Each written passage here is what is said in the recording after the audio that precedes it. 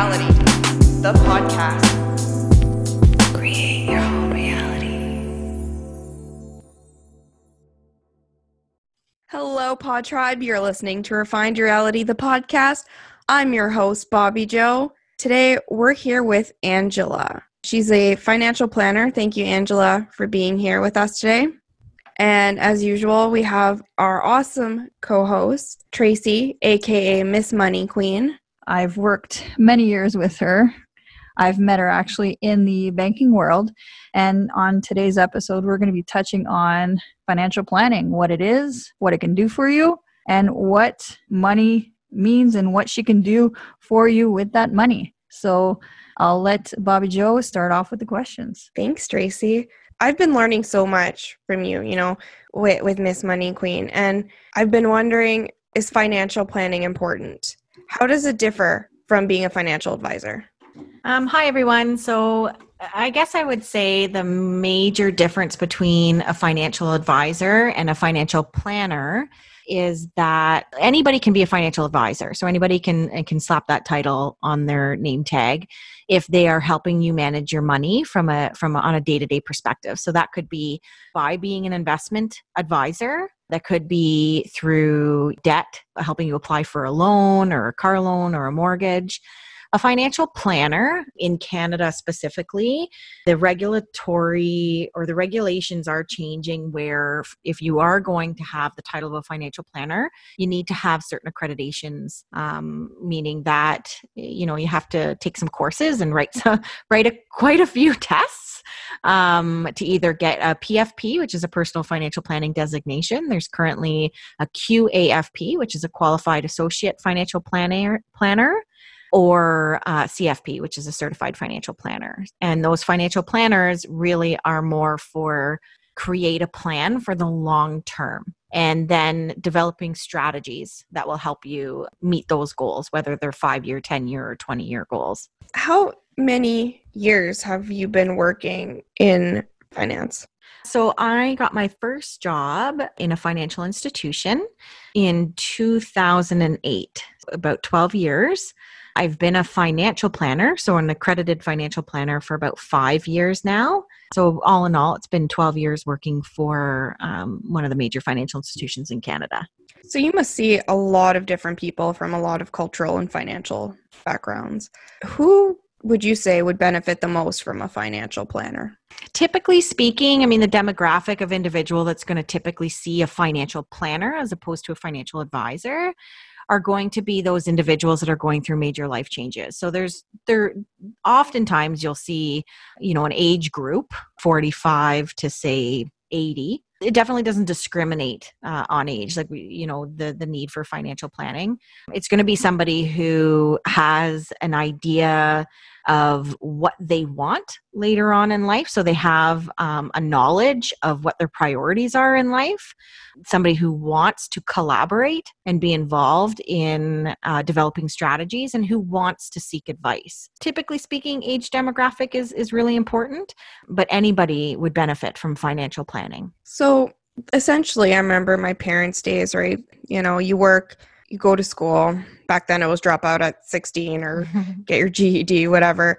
Then work, get your pension, retire, live that good life, enjoy your golden years. But I know with me and my husband, he's lucky. He's one of the few people I know in our middle-aged group that even has a pension. Those days of pensions and those linear financial plans of A and B equals C, that's pretty much done. So what advice would you give for that new generation, the ones that are just starting out, they're graduating and, maybe just got their first job? I guess it kind of depends on, what you're doing. I think having a knowledge of your day-to-day activities is one of the most important things. So understanding your level of income taxes, how you're taxed.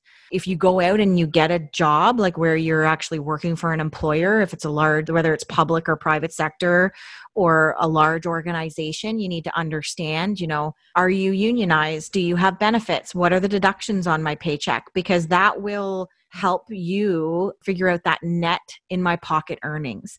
And then next, it's really comparing or juggling the income to your expenses and being realistic. And so starting saving early, I'm not going to necessarily say, you need to start saving in this vehicle versus that vehicle, like for example, a TFSA or an RSP, because everybody's different and everybody's situation is different. But saving early, making sure that you've got an emergency float, making sure that you're not spending more than you're making, and really understanding what that net paycheck looks like. And then as you kind of move through your career and sort of life stages, is planning for that. And so you don't necessarily have to deal with a financial planner to do that. I mean, there's lots of different financial tools and calculators, but it's not burying your head in the sand. It's continuous education and learning about the different strategies and different tools that you have that are out there, and then seeking advice when you feel like maybe you need a little bit more information, and not being afraid to go and talk to somebody, because oftentimes there's a very negative stigma when you walk into a bank that they're going to try and sell you something. And the reality is they're not. You sometimes get bad apples, and so they're not necessarily going to give you the best advice, but going out and validating something that maybe you've already researched and bringing it in is a really good, important step to follow when you're learning. Education and guidance is so important. I know personally, I really wish that I would have been aware of this back then. If I could go back right out of high school and learning to save up and plan for everything, because I remember my grandfather saying when it was time to, I don't know what I want to do with the rest of my life prepare. And he'd be like, it's not really what you make or not what you can make, but it's about how much you can save. Mm-hmm. Yep. And when you're that young, everything is so uncertain. And once again now, because of COVID, we find ourselves in uncertain times again. Do you have any financial planning advice for people who are struggling right now? It's really about setting priorities. You have to sometimes, so financial planning, much of our world is spent in the emotional side. It's not about the dollars necessarily. It's about formulating the priorities and tackling those kind of 2 or 3 at a time, because it can get really overwhelming. And so I think everybody out there that feels overwhelmed is really just go back to basics and determine what is the priority that's in their life right now. Is that helping your child through university? Is that just putting food on the table? Is that paying your rent? Like whatever the priority is. And a lot of times it ends up coming down to family, but sometimes not. Like if you're a single individual and no kids, you might be more concerned about establishing a career. And so those are the things that you need to be able to put onto paper for yourself, is to pick those 2 or 3 priorities and then go from there. Because if you have too many ping pong balls up in the air, you're going to end up missing one, and you're going to put too much stress on yourself. Tracy, you talk a lot about priorities too in the financial world, right? Yeah, priorities are important. And I love how Angela highlighted the example of the ping pongs in the air, because even now, especially now in COVID, a lot of people are second guessing their opinions or second guessing what they should be doing, because they're worried about what others will have their influence or their opinions on your life or on your family life. So I really do like how she's highlighted the difference between a financial planner where they take the time to learn about their emotional sides of their clients and they base their advice on that piece, because it's a huge piece on financial planning in itself. And they're teaching the individuals to base their financial goals or financial dreams and to work around what they want to build for their lives, because no one's plan is going to be the exact replicate of someone else's. And I think that's where financial planner, because they need all those designations, they need all that education to be able to help them with not higher priorities, but different priorities than individuals looking for, let's just say, if they were to come in to see me to get a mortgage or a loan, right? Those are day-to-day expenses and needs that they need to look at, versus when you go and see someone like Angela, which is a financial planner, they're looking for more tailored needs that she helps them with. Mm-hmm. So we might help somebody, to Tracy's point about, when she was working in the institutions, she would get somebody a mortgage. I don't typically do credit. Financial planners don't usually like to have to do credit applications. But we would then take that mortgage or, that mortgage and that bank account and the credit card and maybe the RSP that Tracy's opened. And then we would now create that plan moving forward and say, okay, how does your mortgage payment and your RSP contribution and the fact that you have to pay a kid's tuition and the fact that you got to put food on the table and the fact that now you're on mat leave and or whatever, all these different and work them into your plan and say, okay, how do we incorporate this into your plan and make sure that your mortgage is paid off by the time you're 65 or that you have X number in your RSP by the time you're 50.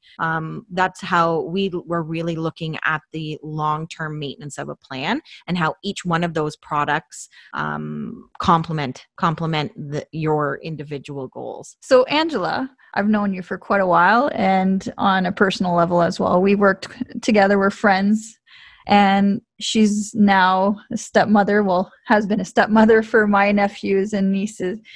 Tracy introduced me to my husband, just so everybody's aware. Yeah, I introduced Angela to her now, her fiance, not husband to be. Look at you, Tracy, securing everyone's future. That's great. Exactly. On multiple levels, not just on financial levels, but on love interest levels as well. Mm-hmm. It's a really funny story, actually. Me and Angela were working in the same branch, and we befriended each other for about 1.5 years or 2 years, I think, at that point, if I'm not mistaken, give or take. Yeah. So then she was not from the area. She was from a bigger city area. So we're in a smaller town. And she had mentioned that, she's single and she doesn't have any children. And I have 3 brothers-in-laws. So my the oldest of my brother-in-law. The radar went up. Yeah, ding, ding, ding, ding, ding. Not necessarily for him, because I didn't think you guys were going to be a match at first, but to be honest. But anyway, I asked her, I said, hey, there's going to be a family reunion going on. I said, do you want to come by and check it out? She's never been in the area. So of course she said yes. So she came over and we went to a bonfire beforehand and she was following me and I could just picture her thought process. Where is she taking me? Yeah. And needless to say, we got there and then my brother-in-law had his eye on her, seen her. And then the next few days he approached me for her number. And I said, no, I'm like, I like her. She's my friend. I don't want to ruin that kind of friendship. So then I said, first of all, I'm going to ask her first before I give you her number. So I got into work the next day and I said, hey, Ange, my brother-in-law is interested and would like you to come to a wedding. Mm-hmm. And she's like, oh, sure. Give him whatever. Whatever. Right. It'll be fun. Yeah. But they met up at that wedding and he had a second date. Yeah. That I didn't backup plan. He had a backup plan. And when I found that out at the wedding, I grabbed him by the ear. She didn't really notice at the time. And I pulled him aside and I said, no. I said, we set this up to meet with Ange, not with someone else. So I said, you need to choose either her or the other woman. So he chose to stick it out with Ange and they've been together ever since. Yep. The rest is history. Yeah. But my question to you, Angela, is being a stepmother, a working professional, how do you juggle it all? And how has that affected your personal life? And how has it affected you doing business at home, being at home steady? Certainly being a stepmother has its challenges. I think being that I have a really good work ethic from a professional standpoint, I think I was ready to take on the challenge.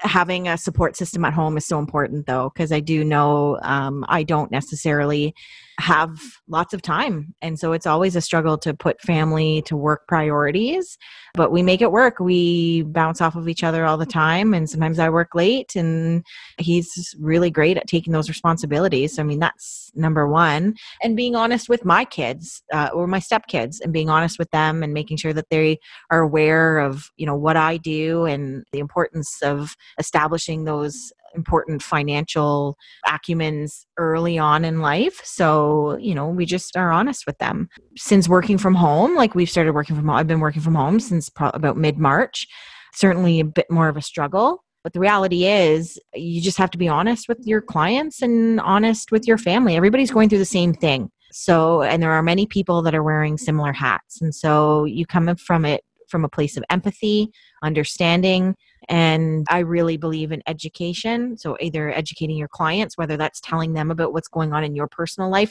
to a point, so that they understand the pressure that you're under, because they have the same thing. They have the same things going on in their families. And so just being open and honest is really key. I mean, I really envy you, especially for taking on that role and not being in that position. I commend you for that, because being a stepmom is truly hard, and I really do appreciate the level of, you make the kids feel welcome. You make them feel like they're all part of the family. It's like a family unit, and being able to work with, even being able to coincide with the other part of the family. And I just truly commend you for that, because to be honest, sometimes I think of that and I'm not put in that situation. I don't know what it's like, but I think, yeah, you're doing a really awesome job, and being able to juggle all those hats and at home, especially with 3 kids, is no small feat. Well, thank you. Just like clients, it's important to compartmentalize. So you have to just put things in buckets sometimes, and sometimes you can't focus on that bucket, and I got to focus on the other bucket. So you just have to do what you can when you can. Another question I had as well: what can the everyday person gain from financial planning services? I'll talk a little bit about the key disciplines that most planners will follow. I mean, everybody's going to be a little bit different. And of course, every institution has a little bit of a different spin on things. But generally speaking, anybody who has either a PFP or a CFP accreditation behind them has gone through the same learning. How people are going to benefit is by being brought through and learn about 8 main disciplines that financial planners focus on. Investment planning, which is, a big part of it. And some financial planners will do nothing in regards to investment choices. They will just help understand the investments that maybe their client has. So depending on the firm that you work with, I work in a firm where I do manage, and I have mutual fund license. So I do help manage investments, but some firms do not have their financial planners doing anything about investing. The second discipline would be, how to optimize your net worth and cash flow. So really helping clients understand and talk about their budgeting, and do they understand how their cash flow works, and just kind of helping them budget. I think the main go-to for a lot of financial planners, or I wouldn't say go-to, maybe one of the biggest areas of advice that clients lack is tax planning.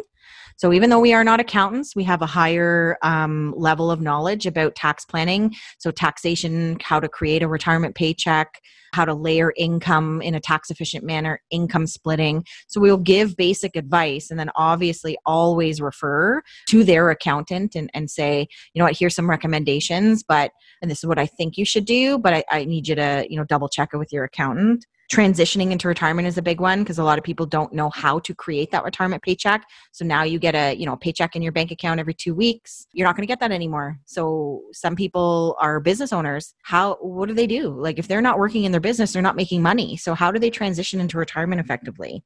The big one is retirement planning. So, I'm starting at 45. I want to retire at 65, or I'm starting saving at 25 and I want to retire at 65. How do I do that? How do I plan for my retirement? 7 would be estate planning, which I think is one that does not looked at enough in the industry. What's my goals in my estate plan? And then borrowing and debt management, of course, which would be a matter of how do I effectively pay off my debt in the time frame that I want to, or can I? So that's the main things that people are going to kind of get from a financial planner. That's really great advice. Do you have any other add-ins or questions, Bobbi-Jo? Being 30, I am already questioning my retirement personally. I think that's a really great one, because all my jobs, none of them have had pensions since I've been 20. Mm-hmm. None of them have had pensions. None of them have even had health benefits. Yeah. The earlier you can think about it, the better. Now at 30, depending on your cash flow and depending on your net worth, so your assets, you may not be able to get in front of a financial planner. Every firm is different. Some firms offer financial planning to everybody. Some firms charge a fee for financial planning. And so it may just not make sense, right? To pay $2,000, and I'm saying that as an example, it doesn't necessarily cost that, to get a financial plan if I'm still living paycheck to paycheck? So I think the first priority is speaking to that financial advisor and really, again, bringing it back to your priorities. So your priorities might be just figuring out how to do a bit more budgeting at 30 to figure out how you can start saving, right? So, I mean, it really comes back down to your individual scenario, your individual priorities. And then as you work through the life stages and work through setting up little things and starting out slowly, everybody usually progresses in their career. And every year, typically speaking, I mean, aside from setbacks or unforeseen circumstances, typically speaking, everybody's going to make a little bit more money next year and a little bit more money the year after and the year after. And so it's putting yourself and checking in, just like you check in with a doctor every year, or, you might check in with the gym twice a year. You got to check in with the advisor, and you got to make sure you're checking in on your financial priorities. That's a great analogy. I like the concept of a wallet doctor, if you will. I love that. Angela. I'm going to use that hashtag money doctor. Yeah.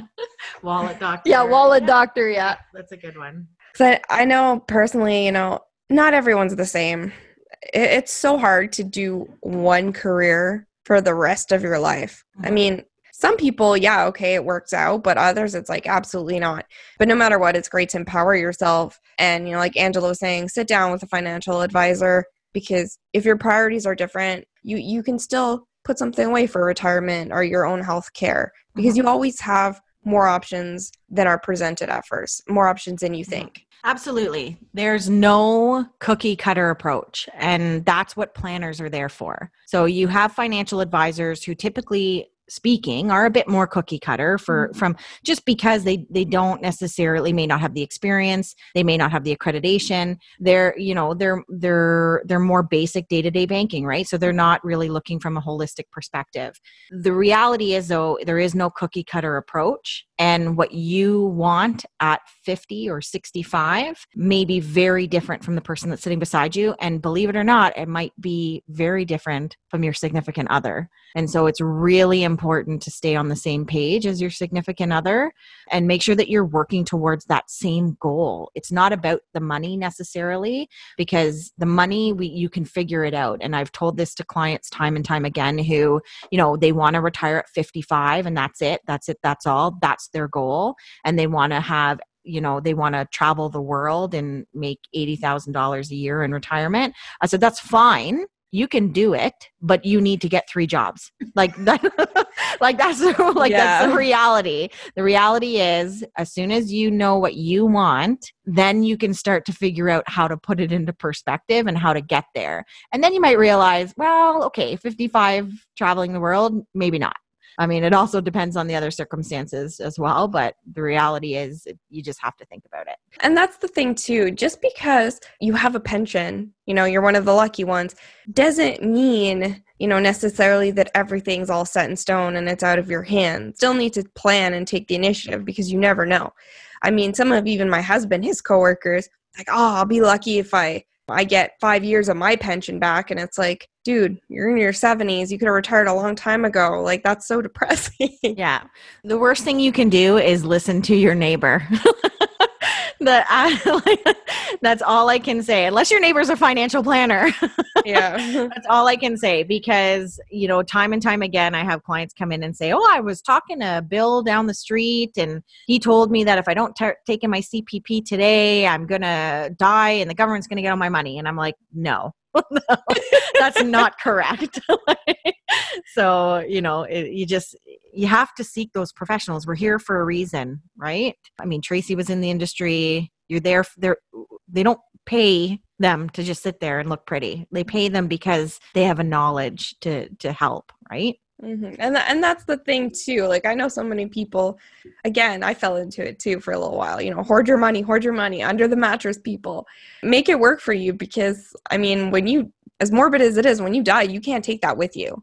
Yeah, and that's something I wanted to touch on too, because I know earlier, Bobbi-Jo, you mentioned that the people who have the pensions, who have it all figured out, but then all of a sudden they're 65 and their significant other passes away. then the whole kind of plan just kind of cuts in half. And how do people deal with that? First of all, on an emotional level, but on a financial level, that's where it's really crucial to go and speak to a financial planner, to speak to accountants for the taxation level alone, because, and lawyers as well, because they're not aware of what that can do when you're building up that equity and that dream of retirement. And then all of a sudden, one of them passes away. What happens? Do you have any input, Angela? Yeah, absolutely. So, I mean, there's so many situations where I see, a couple, for example, and one of them has a really strong pension, and that's what they rely on.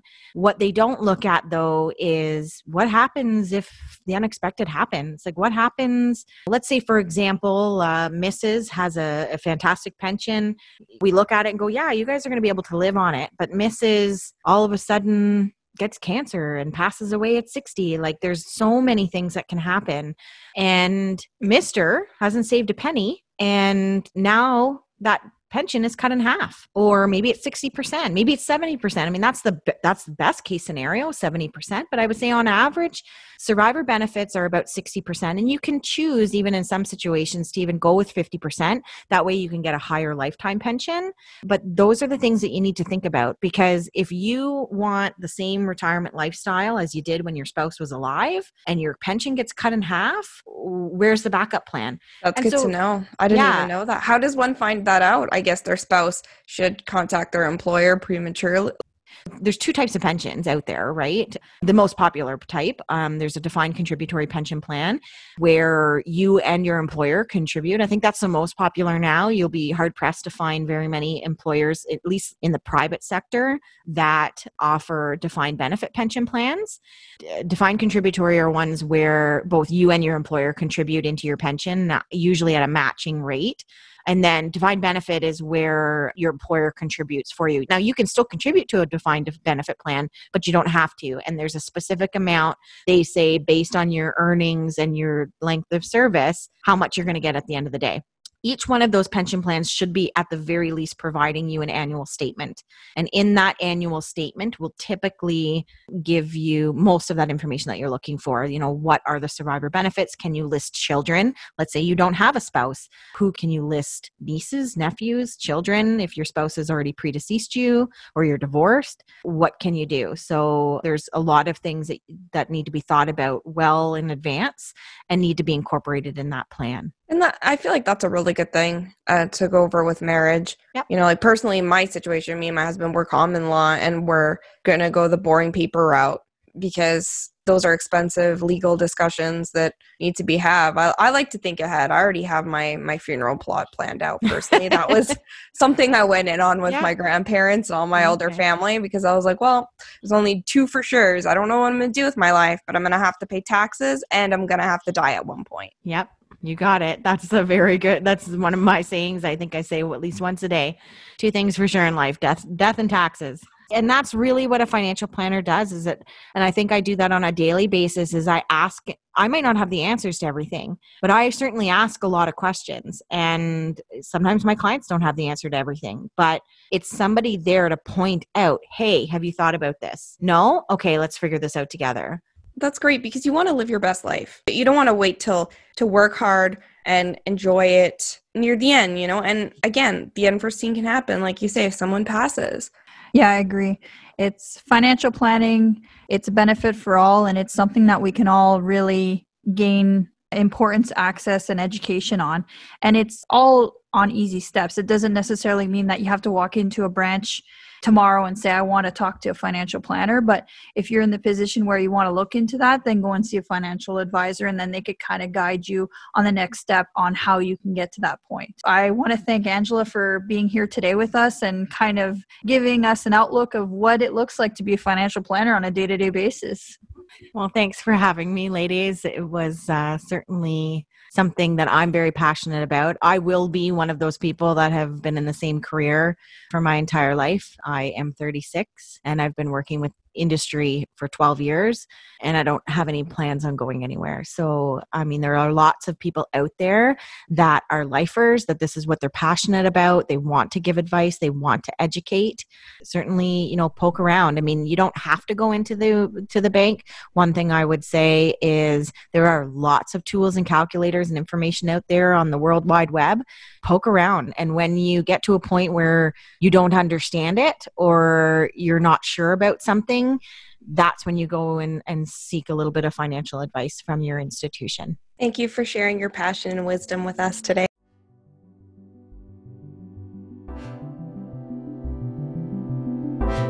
Well, that was Refined and Real.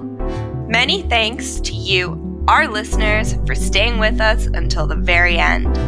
For more about us and what we do, check us out on our Facebook page, Refined Reality, the podcast. And a huge shout out to Architect for building our music. Like what you hear? Check out his info in our description. Until next time, get some R&R. Stay curious. This is Bobbi-Jo signing off.